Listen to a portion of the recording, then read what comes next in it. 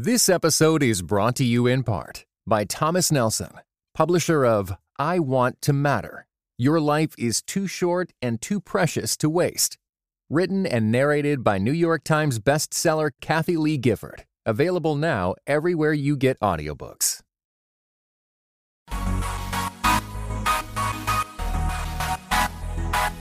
Dynamic voices for a diverse church. This is Pass the Mic. Greetings and God bless. Welcome to another episode of Pass the Mic, Dynamic Voices for a Diverse Church, powered by the Reformed African American Network. I'm your host, Tyler Burns. You can follow me on Twitter at Burns23. Follow at your own risk. I heard through the grapevine somebody was mocking or imitating, I'll use a probably more positive word, imitating my opening. I heard you did an okay job. That guy, that guilty offender is also on the line, Jamar Tisby. Hey, it's the best form of flattery, man. That's what they say. That's what they say. How you doing, brother? Somebody contacted me and said I fooled him for a minute. He really thought it was you for a second. Hey, man, you could do it. Take over. Take over, brother. No way, man. Man, I'm here. I really don't know how to answer that question. Not today, wondering even for the next 4 years. But yeah, man, I'm here. And it's not a perpetual thing, but I've been telling folks it's going to take me. It's going to take me a little while to sort of feel back to my normal self. How about you? Yeah, man. I am, and we'll talk a little bit about it in the podcast, but I am both discouraged in some ways and highly encouraged, resolved, determined in other ways. Maybe more so than I've been in a while. I think that may be a momentary surge of resistance, but I'm not exactly sure how that will play itself out over the coming weeks and months. But at this moment, I'm feeling a dichotomy, kind of a dual nature of really discouraged for what I see and some of the things that I'm seeing in the church and in the world, of course, but also being highly motivated, determined, energized to do something about it. Good. Well, hold on to that. Jamar's like, I'm not there yet, so you got to. So let's get into it, guys. We want you to share this if you are watching or listening, or I should say listening to this live. Thank you guys for joining us. We want you to share this with your friends. They can also listen in as well. If you've been following us, Jamar also did a raw recap about his presidential thoughts on a couple of days ago. So you can find that on our website. We also want you to download the podcast with Soong-Chan Rah, professor of North Park Seminary. He did a phenomenal job, and I'm telling you, a lot of people didn't know about him. I was shocked. I'm like, man, y'all need to get familiar. This brother is for real. He's legit. So Jamar did a wonderful interview there. It was right on time too. It was right on time. Yes. It's very relevant for right now. He wrote a book called The Next Evangelicalism, and we chop it up about that a little bit too. So folks will definitely want to listen to that in the very near future. Absolutely. So continue to follow us. Also, you can lock into our community on the Pass the Mic Facebook group. Go on Facebook.com, search Pass the Mic, request to be a part, and also follow us on Twitter at _Pass the Mic and Rand Network at Rand Network. Okay, so Jamar, let's get into it. I want to talk a little bit about the overall reaction from the Christian body right now regarding the Trump election. And for many people, this is perceived to be maybe the toughest critique that I've received, toughest critique that you've received, that the pushback against the overwhelming evangelical vote for Donald Trump is getting heavy criticism. And now that pushback is getting its own pushback. So Trump, as we know, Trump was voted for by evangelicals. 81% of that tribe, or our tribe, whichever one you want to, if you're jettisoning the label, that tribe, if you're continuing with the label, our tribe, voted for him. So now there's a big question about the critique towards evangelicalism and its usage at all, whether or not it's a legitimate term. So can you talk a little bit about how you're processing that? And then I want to get into some of the tweets that you fired off recently as well. Specifically, the term evangelical. Yeah, man. It was a fraught term long before this election. And as this election has done with so many other issues, it's simply highlighted what I think was already there. And so the problem with the term evangelical isn't the classic definition, isn't the term in the Greek, isn't even the theological definition of it. Things like the authority of the Bible and the emphasis on a personal relationship with Christ. Those kinds of things are good and great, and for that reason, evangelical became a useful term for a time. The problem, in my view, is that evangelical has not become a primarily theological or religious term. It's become primarily, in popular imagination, a political and a cultural term. The political and the cultural baggage that goes with that represents me as a minority very, very little. And so I long since stopped referring to myself as an evangelical. Really, sometimes I use it as shorthand because it's still a readily understood term, and so for that reason, it's got a little utility left in it. But as one of my good friends recently just said, folks outside the church, when they hear evangelical, they're going to really associate it with the 2016 election and specifically with Donald Trump. So it's not really something I want to put out there. Yeah. Now, you went on a little bit of a tweet rant, and it was a very carefully curated rant that was storified. And I just want to read a couple of these tweets. The first one is, many white evangelicals are asking what specifically they can do to demonstrate their support of racial minorities, especially African Americans. The second tweet is, first, I think white evangelicals should talk to their friends, relatives, coworkers, etc. about whiteness. And then you say, help them see that much of their worldview comes from a nation that gives benefits for whiteness and penalties for any other color. Now, when you're talking about whiteness, I've seen that most people are responding adversely and reflexively and defensively to the term white evangelical after having adopted the term prior to. So now it is a problem to group and classify white evangelicals. And many people are saying, well, you're just painting with a broad brush, just like you say, we shouldn't paint you or your community with a broad brush.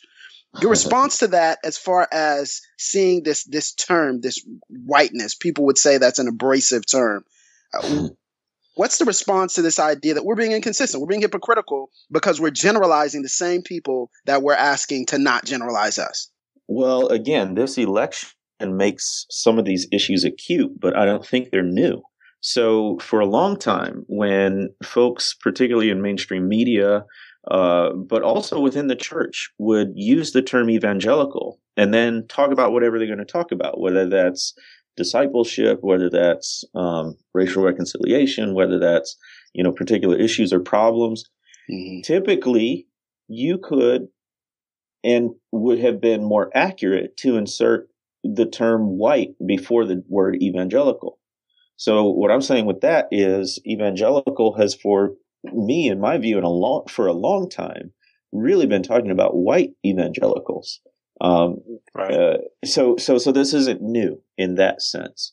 As far as the sort of reverse, is it fair to say? Is it fair to generalize? What I think in particular with those tweets, I'm talking about the 8 out of 10 evangelicals who voted for Trump. Right. And so I think it is fair in that context. And I don't know what generalizations I'm making either. Those series of tweets were in direct response to many, many, many, many, many requests from white people, particularly white pastors, saying, hey, we want to know how we can best serve and ally with our brothers and sisters of color. So it was a response to that. And it is a little bit general in the sense that I'm speaking broadly, but I don't think it's a pejorative generalization. Right. Now, here's the thing that I think I'm seeing, and it's really maybe a little bit of a contradictory response, and I'm struggling with it, I must admit, is that people are coming to me and telling me, hey, we've always been about racial reconciliation. We've always been about coming together. We've been working towards this. This is our heart. This is our mantra. We want the church to be one. And then when there's pushback, when there's critique that says, okay, well, this is how we become reconciled. This is the pathway, which necessarily involves some sort of confrontation, some sort of admittance of a divide and why that divide exists. Now people are saying, well, that's offensive. It was like, well, you want a reconciliation. If you want reconciliation, this is part of the pathway to it. Yeah. And one of the stops is understanding how people of color, particularly your brothers and sisters, are feeling and what this is factually doing to them, for them, how this is changing the environment. And so it's been very difficult to have some of these conversations, even post-election, as I've had numerous ones with white brothers and sisters who are having a challenge of now reconciling whether or not they truly are wanting to be reconciled. Yeah. And so I say, well, what do you want? What would you want for us to do? Would you want for us to not tell you? Because Trump and the election of Trump actually set reconciliation back. And so it set reconciliation, all the efforts that we've been doing, it kind of caused us to moonwalk a little bit rather than pushing us forward. Would you agree, Jamar? I would 100% agree with that. As somebody who labors day in and day out for racial reconciliation, has made the conscious decision to remain in fellowship with white evangelicals in spite of many different issues pertaining to just how intractable this issue of race is. I agree that this election has not helped racial reconciliation, to put it mildly. And I say that because what it has done for me is revealed or highlighted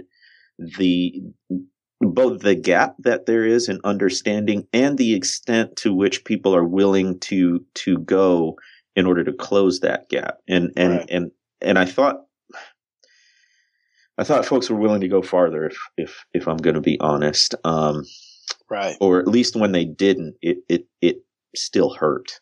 Yeah, and it's funny because we were talking before, and I'm not going to put him out and steal his analogy, but when Bo and I were talking before the show went live, he just kind of gave an illustration about how we thought we were much further along than we actually were. And then the realization of more, on the Pastor Mike private group forum, we talked a little bit about that. It's like getting to kind of seeing the finish line in the distance and then someone saying, hey, there's 10 more miles. So push, you're like, wait, what? Like I at least gave it my all just to get here. Right. So, and then this is kind of leads to the point of saying, well, maybe we won't see it in our lifetime, as our previous generations and ancestors and the legacy and history behind us did not see everything that we see now. So, but even beyond that, like we were saying before, it's not just that the finish line is now farther than we thought. It's that at the same time, somebody pulled us back half a mile, Come on, Doc. Man, wow. So it's not just that we have further to go than we thought, but that actually we lost ground as well. Yeah. But I think in the end, it'll be beneficial because here's the thing. I see a lot of folks calling for unity and civility, and I think they're mistaking honesty and truth for disunity and incivility. Now, I'm not saying that there are people out there who have a poor tone. Wow. I'm not saying that social media is the best place to have these discussions.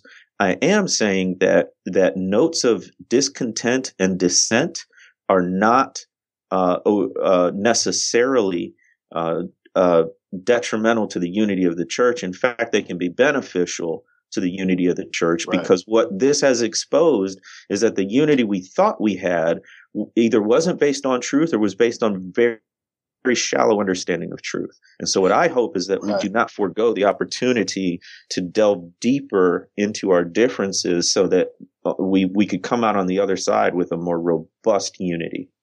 Yeah. Now, kind of segueing into that, the next 3 tweets that you gave in your thread, I think it perfectly summarizes this idea. You say second, and this is the 4th tweet in this thread, you say second, white evangelicals should decenter themselves in diagnosing racial problems and in offering possible solutions. since white evangelicals are part of the majority, sometimes they can't see what they can't see.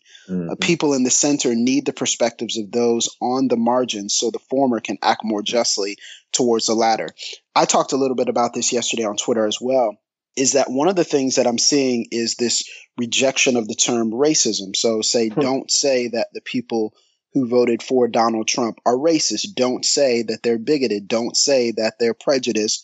There were any number of reasons that led to their voting for that particular candidate. And I would say, yes, there probably are any number of reasons. This was in many ways a rejection of a very unpopular Democratic candidate. This was in many ways, rejection of elitism that the Democratic Party has not dealt with, right? This is very much so a feeling of disappointment or anger at the direction of the country. I totally understand all of that.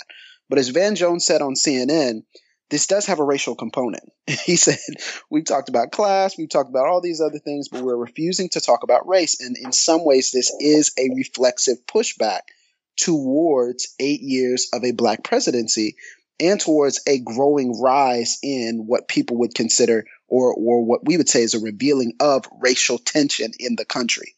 So what I say is it's very difficult for me to hear an insistence that, hey, guys, this isn't racism, when the people who are saying that don't identify what racism is. Mm-hmm. We've gone to great pains here on the show to define what we believe racism is. You did an episode on systemic racism and implicit bias. I've done episodes where I try to put together a definition of what is racism versus what is bias versus what is partiality biblically. And also talking about what is white privilege. How do we diagnose and identify the efficacy of using that term? So we've gone through great pains to try to define that with a biblical worldview, with a lens that does not neglect what is going on in the culture. But what I see is people are refusing to define what racism is and then saying something is not racist. You can't do that because you haven't defined what it is. And when you don't define what it is, you necessarily walk right into that issue of not properly identifying it. So is it possible that maybe even if we are doing something that is racially inflammatory, racially ignorant, racially insensitive, is it possible we don't know it? And is it possible that we need help to identify it? Right. And you're so right. And I think what we have to do is constantly define racism. It's not something that we can do once, put it on the shelf and hope people will refer to. Absolutely. We're just not there yet. And so in the context of this election, I think we need to understand racism a couple of ways. One, and this is what most people think of, is the overt form of racism, which is I have some sort of personal animosity toward people who are different, whether because of skin color or foreign born or whatever. And if I don't feel that, then I'm not racist. And then for you to say that, somehow this, a vote for Trump was racist. Well, you're not talking about me. So stop saying it. That's one. Right. If that's your definition, that's certainly, an understandable response. But I think there are other definitions. There are other aspects of racism. One is the systemic that you've talked about. But another one that I thought about in the context of voting is this. The opposite of love is not hate, it's indifference by some, And so in the context of this vote, as an African American, I feel like a vote for Trump was not sin. It's not sinful. And we should talk about that in a moment. Sure. But I do feel that as an African American, given the historical and social context of the United States, it demonstrates an indifference to the concerns of minorities and particularly African Americans. And so in that sense, if racism is a form of hatred and indifference is a form of hatred, you could say that you could at least say that there are racist implications of a vote like this. They're at worst cousins, they're at worst cousins. Worse. I know that's going to really tick some people off and people are going to listen to this and be squirming in their seats. But look, we've got to contend with the fact that many, many, many, many, many minorities of all kinds, and particularly African Americans, said, no way. We listened to this guy, and he clearly hates us. He clearly doesn't understand us. And if he doesn't personally hate us, there are people who are enthusiastically supporting him who do, e.g. the KKK. Sure. And many others who aren't affiliated with a formal organization. To continue, and I mean, how do you, the only explanations I've heard about those comments that seem to inflame racial hatred by people who voted for him or people who want us to, ease up or whatever. The only thing I've heard is, well, he's just being him, or he could be better than we thought, or there were other concerns at play. Well, he could have said things better. He could have said things better. And all of that could be true, but at some point, you have to say that wasn't as important as these other things. And how am I supposed to receive that? Absolutely. And that's the thing, is they saw who he was, and they said, for whatever reason, there are other things more important than what you are saying. And what you are pointing out about him, we see it. Maybe he could have said some things better, but X, Y, and Z issue. And so it is a calculation. And so when people say, oh, you're blanket, no, you made a calculation. And unless you failed to hear some of his comments, unless you failed to hear how he opened up his campaign, well, then you made a calculation. And on the other side, it exists as well. Those who voted for the Democratic candidate, Hillary Clinton, they made a calculation. And same for those who voted third party. We all make calculations, right? That's right. But I think the problem is when we ignore the calculations that we have made. And many of us are saying there is a direct line between what a Trump presidency means and safety and concern for people of color. Yes, now, I want and I want to get into that. A lot of people are asking, someone on Twitter even asked me, why are people of color, why are my brothers and sisters in these communities concerned so much about a Trump presidency? And I think what people have missed is this idea of personality. There's a difference between personality and policy, and there's a difference between atmosphere and climate. And so for me, when people say, well, what has Trump said that's directly racist? They're asking the wrong question. We can point to certain things that are clearly and overtly what we would call dog whistle politics, dog whistles that are showing a stereotype and highlighting a stereotype about marginalized people groups or minority people groups in an attempt to cause fear, angst, anger, and in some cases xenophobia, right? A fear of the other. Absolutely. But what we're also saying is it's not as much just what he has done, it is who he has empowered. And those are that's even more important. What's even more important is not just what he has done per se, but it is who he has given voice to and empowered. And what a lot of people are saying are failing to understand is you must understand the people who he has placed around him have consistently been insensitive to the concerns of people of color. We're thinking of Rudy Giuliani. We're thinking of the Breitbart news director. We're thinking of even Dr. Ben Carson, who has said things that have been inflammatory and insensitive and ignorant towards communities of color. And so what we would say is, who is he empowering and who are his supporters? How are his supporters reacting to this? Now, again, I know we're being very vocal towards Donald Trump, very vocal towards his campaign. Please, please do not take this as saying we do not have critiques, very sharp ones for the Democratic National Convention and Democrats in general and the Democratic candidate. But now that we have a president who is supported by the majority of Christians, who is our audience, we must reckon with this reality. And I think most people are unaware. You take, for example, 1973, one of the largest housing discrimination lawsuits was settled it was against Donald Trump. It was against him and his organization. Housing discrimination as it relates to people of color. Now, what would we say? Well, did Donald Trump do it? Did he not? Well, whether he did it or not, quote unquote, what does this say about his demeanor and you should read the quotes if you haven't. What should this say about his demeanor towards discrimination in that area? People bring up the Central Park Five, which he said was guilty even after, and continues to say is guilty even after DNA evidence has exonerated them. Well, what would this say about what we know to be false confessions in our system that adversely affects people of color? So again, people are like, well, what about the policy? What about this? He loves people of color in this area. And what about this and that? And you're missing the point. And the point is, what has his reaction been towards the ills that historically face people of color in America?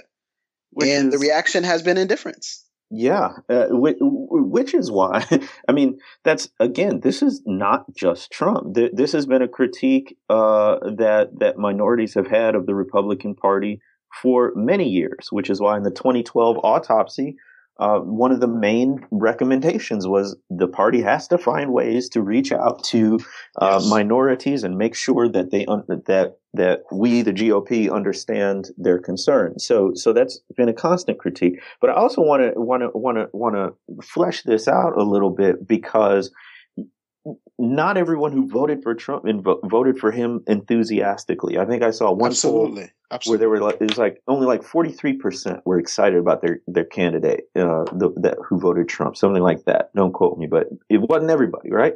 So acknowledging that, especially the white Christians who I have contact with, they were voting for Supreme Court appointments. They were voting for a hopeful repeal of Roe v. Wade and pro-life. They were voting for traditional sexual ethics.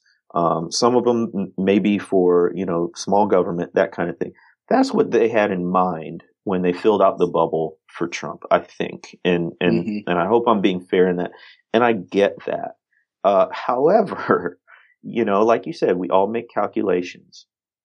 To me, Trump's rhetoric, like you're saying, creates a context. And that context is a clear and present danger, physical, bodily danger for minorities. Now, there are going to be some people, I think, listening and say, oh, well, that's an exaggeration. Listen. Right. You're being dramatic, Exactly. I'll give you just a trivial example. I've lived in the Mississippi Delta a couple times now, and there was a place that there's not a whole lot of nightlife in the Delta. Let me just say that there's not a whole lot. I can imagine. Yeah, so a new place opened up. It was a bar that had a dance floor, and it was going to be awesome. I won't give the name because I don't want to call anybody out, but the name itself made it very clear which demographic and which audience this place wanted to cater to. But since it's literally the only place in the county where you could do those kind of things, like go out and play pool or something, so black folks wanted to go, but we would not go unless we had white people with us, because we did not feel safe. We thought, well, at least if white folks are with us, they can vouch for us if anybody kind of looks at us sideways. If you haven't had that experience, and I don't just mean being uncomfortable, right? Because there are places white folks would feel uncomfortable. Right. That becomes a back and forth that's unhelpful. Well, I've experienced this. I've experienced that too. So yeah. I'm talking about like your physical safety is in question. Like you really think you might get jumped. And that's a pervasive sense. Like black people have a sixth sense about, not quite sure if I'm welcome there because of my race. Right. So absolutely. I also want to speak to this idea that the cliches that we're hearing. And I believe firmly that the scripture mandates that we pray for those who are in power over us. I 100% agree with that and believe that. And I have done so even on the night of the election. And with groups of people, numerous different people, praying for the president, praying for the administration, praying for the president-elect, and praying that the Lord would guide them and lead him in particular and the people around him. 100%, I completely agree with that. That is biblical. That is scriptural. We pray for redemption. We pray for repentance. We pray for all these things. But at the same time, what I think we should be careful of is this passivity that causes us, that is mistaken. We mistake this rest in Christ and rest in the kingship, lordship of Jesus for a passivity towards what I call a privileged passivity. Well, some people are saying, hey, we're going to make it through this. We're going to make it through this 4 years. We made it through the previous 44 presidents, guys. Come on. I mean, we're going to make it through. And I'm saying, how do we know that? And what is leading you to say that? And for some of us, it is contradictory because we have wept when Black bodies have been laying in the streets. We have wept when we have seen hashtags and we have said we feel angst. But now we say, well, I guess let's give him a chance. And if he does well, hang on now. We do give him a chance, but we do not ignore how he got into the office to begin with.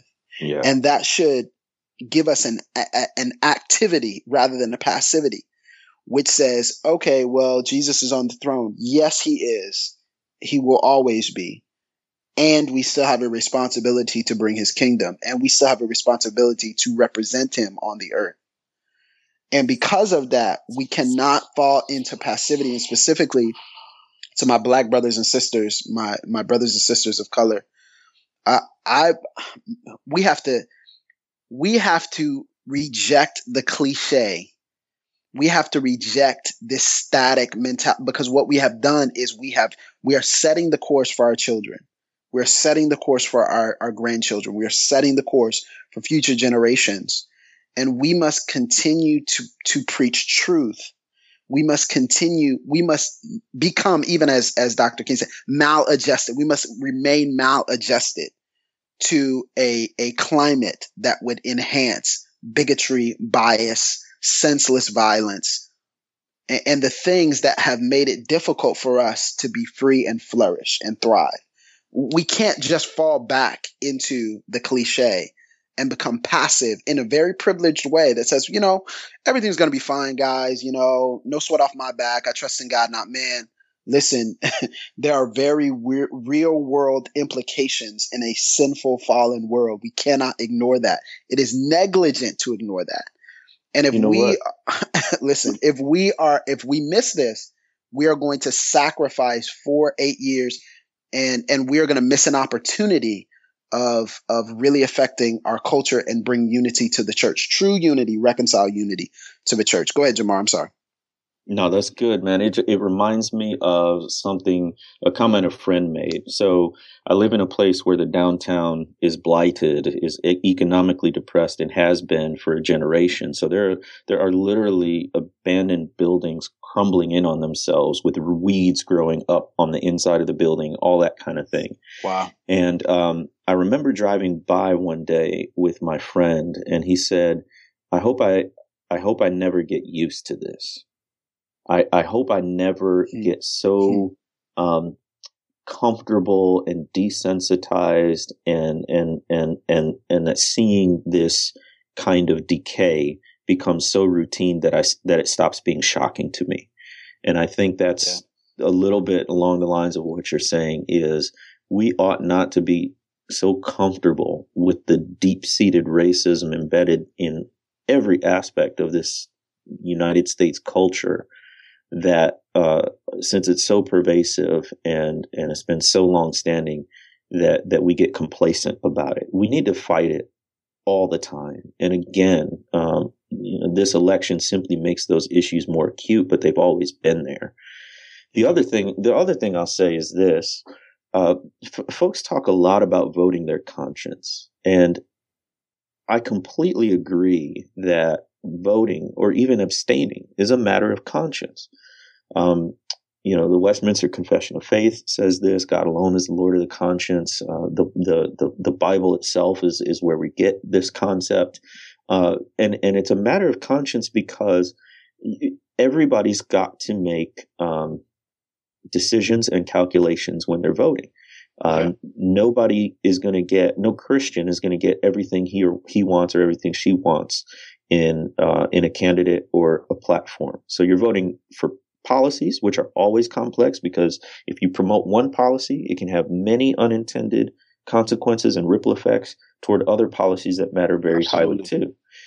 We also have different priorities. So what may be a top priority in terms of policy for one person could be another for another person, and neither of those people are wrong. To complicate matters further, when we vote, we're not just voting for policies, we're voting for people. And people are complex and sinful, and we've got to take what comes. So nobody comes out with their hands clean, no matter if you vote, don't vote, vote Republican, Democrat, third party, abstain. That's why it's got to be a matter of conscience. It gets very dangerous when the church says this is the righteous person. Right. So in critiquing a Trump presidency, I'm not saying that the people who voted for him are sinned any more than I would want them to say that I sinned for casting my vote the way I did. Mm-hmm. That's not what I'm saying. What I am saying is that voting your conscience still has consequences. And so we cannot exonerate ourselves because we feel at peace in our consciences. We are not exonerated from the consequences of those decisions. And so the consequences of a Trump presidency for African Americans, for women, for immigrants, for Muslims, for homosexuals, those are pretty dire in my estimation. Like you said, it's creating a context, it's creating a culture. I've already seen people who hold ideas that are inimical to biblical morality now feel emboldened to voice those ideas, and it won't be long, and it's already happened to a certain extent, to act on those ideas. That's what I'm concerned about. Now, being concerned about that and reacting to that, you can take it as a personal indictment if you want, but that's not what I'm saying. I'm saying voting our conscience still has consequences, and that goes no matter who you voted for. Now, you said indemnicable? What would you say? Indemnicable? Inimical. I ain't never heard that word. This brother pulled out the SAT. He said, let me tell you. Yeah, hopefully I used it right. Let me ask you this, Jamar. Okay, so as we kind of round third on this podcast, we cannot leave the podcast without talking about the opposing side. And for many people, this was a very strong repudiation of liberal policy that has grown over the past 8 years. And I think some people would say, well, there's a group of people who are angry, and this group of people, and I'll make this comment before I ask my question. I think when people say, hey, our white rural friends, our neighbors are angry as well, so you should listen to them just like you want me to listen to you. I would say, yes, that is true, but we cannot mistake anger for disenfranchisement. And those are two separate things. Many people feel that they have not had a voice in the previous 8 years, and they feel like their culture has not been represented, but that does not equate to the same fear of safety that people of color fear. So I do want to say that some people have said, well, you see, there's this group of people this group of people is the majority. And so because it's the majority, they may have been left out and they may have been stigmatized, and that's wrong wherever that's happened. And they may have been ignored by the church, as many have said, and that's wrong wherever that has happened. But to immediately say that's the same exact thing as people of color's inherent struggle and historical ills that have plagued this country, I would say is not a fair comparison. But we must talk about the fact that many people have felt ignored. Many people have felt left out by the Democratic Party and by liberal policy. And so it's impossible, and we can do a longer episode on this later, but I think it's impossible to deal with this without saying this was a pretty heavy repudiation of what is perceived to be elitism in the Democratic Party, what is perceived to be the establishment, what is perceived to be a caustic response to traditionalism. There were a lot of things here that I believe that our liberal friends and our Democratic Party friends should take and heed and should listen to and should consider as they move forward, because what is clear is that the past 8 years have led people to believe that the country has shifted so dramatically, and it led the polls to believe the country has shifted so dramatically that a Trump presidency was unthinkable. And all of us who thought that, we are dead wrong. We were mistaken. Yep. From pollsters all the way down to podcasters, we were all wrong. And so how do we think through, a very robust, and I think the church should do this in a very patient way, a very robust critique of liberalism and liberal political ideology that says, hey, you cannot leave out very important groups of people. Well, you're right. This is a referendum on Democrats and their brand of liberalism as much it is telling us a lot about Republicans and white evangelicals. And so, just what I'll say briefly, and others have said much more extensively, is if you're a Democrat or a social or theological liberal, you cannot take the sincerely held beliefs of people and dismiss them, denigrate them, ridicule them as absurd. It will engender this kind of reaction that leads to a Donald Trump presidency. And so I see that happening, that people who are on what we would call the liberal side or many Democrats would look at traditional Christian beliefs and values and scoff at them. And, I feel that frustration myself as a Christian, and I can certainly see how many people in this context would say, well, look, I'm gonna go for the candidate who's not insulting what I believe to be true. Right. Absolutely. Yeah. And I think it's very important for us as there's a tension here, because as we critique, the broad group of white evangelicals, as we kind of push back against these ideas that we feel are harmful for our safety, we don't want to discard. One of the things I said yesterday in my tweet thread is calling out racial bias does not mean the discarding of the person. We are forceful because we are fearful, but we must be very careful to continue to pray, to reject bitterness, even though we feel, and this is how many people have expressed that they have felt, betrayed and marginalized and not listened to and silenced. But we must make hard effort and extensive effort to continue to reject bitterness, to continue to reject hatred, because that would only be feeding into what the enemy wants. That would only be feeding into our great adversary, and that's not the gospel. And so I'm trying to think about ways to further understand, and there's a whole lot of nuance with this. So it's just not hey, you guys feel bad, so let me come alongside you and understand. Well, there's that, but then there's also some other things as well that is attached to that. And there's some stretching and broadening of that concept. But I don't want to ignore that, because I think a lot of our white brothers and sisters are in an interesting place, standing against Trump or saying we didn't want this, but yet understanding that many voted in that way. So I think we must continue to have dialogue. We must continue to open up avenues that do not center whiteness, but include it in the conversation because it is important. And we must remember that they're part of the body too. And you are a part of the body. If you're listening, we love you. We appreciate you.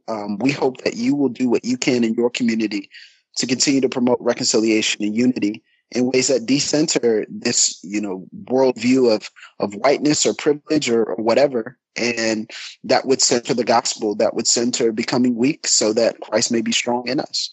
So hopefully all those things make sense, and hopefully the Democratic Party will take this and shift the approach. Some people have said historically when the Democrats are voted out, they move morally or socially more to the right. We'll see if that happens. I don't know. I think this may be a time where they might teeter a little bit more to the left. But test that theory.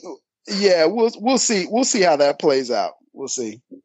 Well, I do want to say in that tweet thread you were mentioning that I put out, one of the recommendations I had was if we want to see racial reconciliation progress in the church, then there are a couple things we can do. One is that white evangelicals, especially with we're recording this before Thanksgiving, just before Thanksgiving, at that Thanksgiving table, talk to your friends and relatives, help them to understand what it means to center whiteness, help them understand what it means for African Americans to be concerned about a Trump presidency. So you can have those conversations that we can't.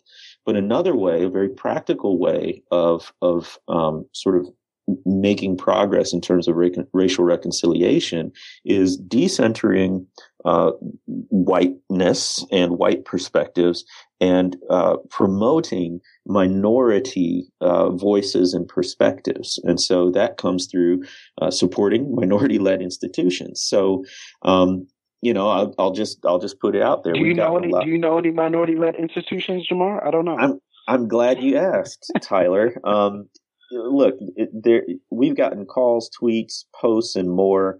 People are affirming us. They're telling us how much they appreciate the ministry. But if you want to concretely support us in a way that goes beyond words, there is a way to do that. We want to bring theological nuance to issues of race and culture. And the demand for this ministry, may have never been more important. So help us continue to build the ministry of RAND. Make a donation at randnetwork.org/donate, randnetwork.org/donate.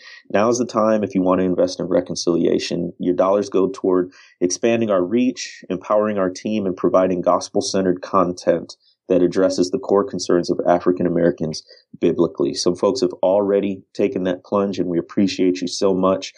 Your work is helping this mission. Thank you guys so much. We really appreciate it. Also, continue to follow us on social media. We'll be back next week with another episode, and we'll see you soon on the next Pass the Mic.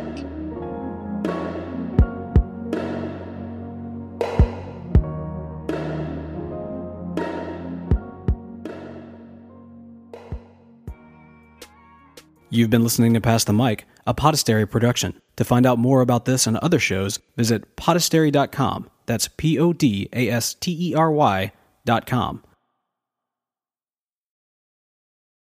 This episode is brought to you in part by Ministry Pivot with Russell St. Bernard. This podcast features important conversations with industry leaders such as Nona Jones, Bishop Walter Scott Thomas, Reverend Dr. Nicole Martin, and so many more. Visit ministrypivot.com or on all streaming platforms.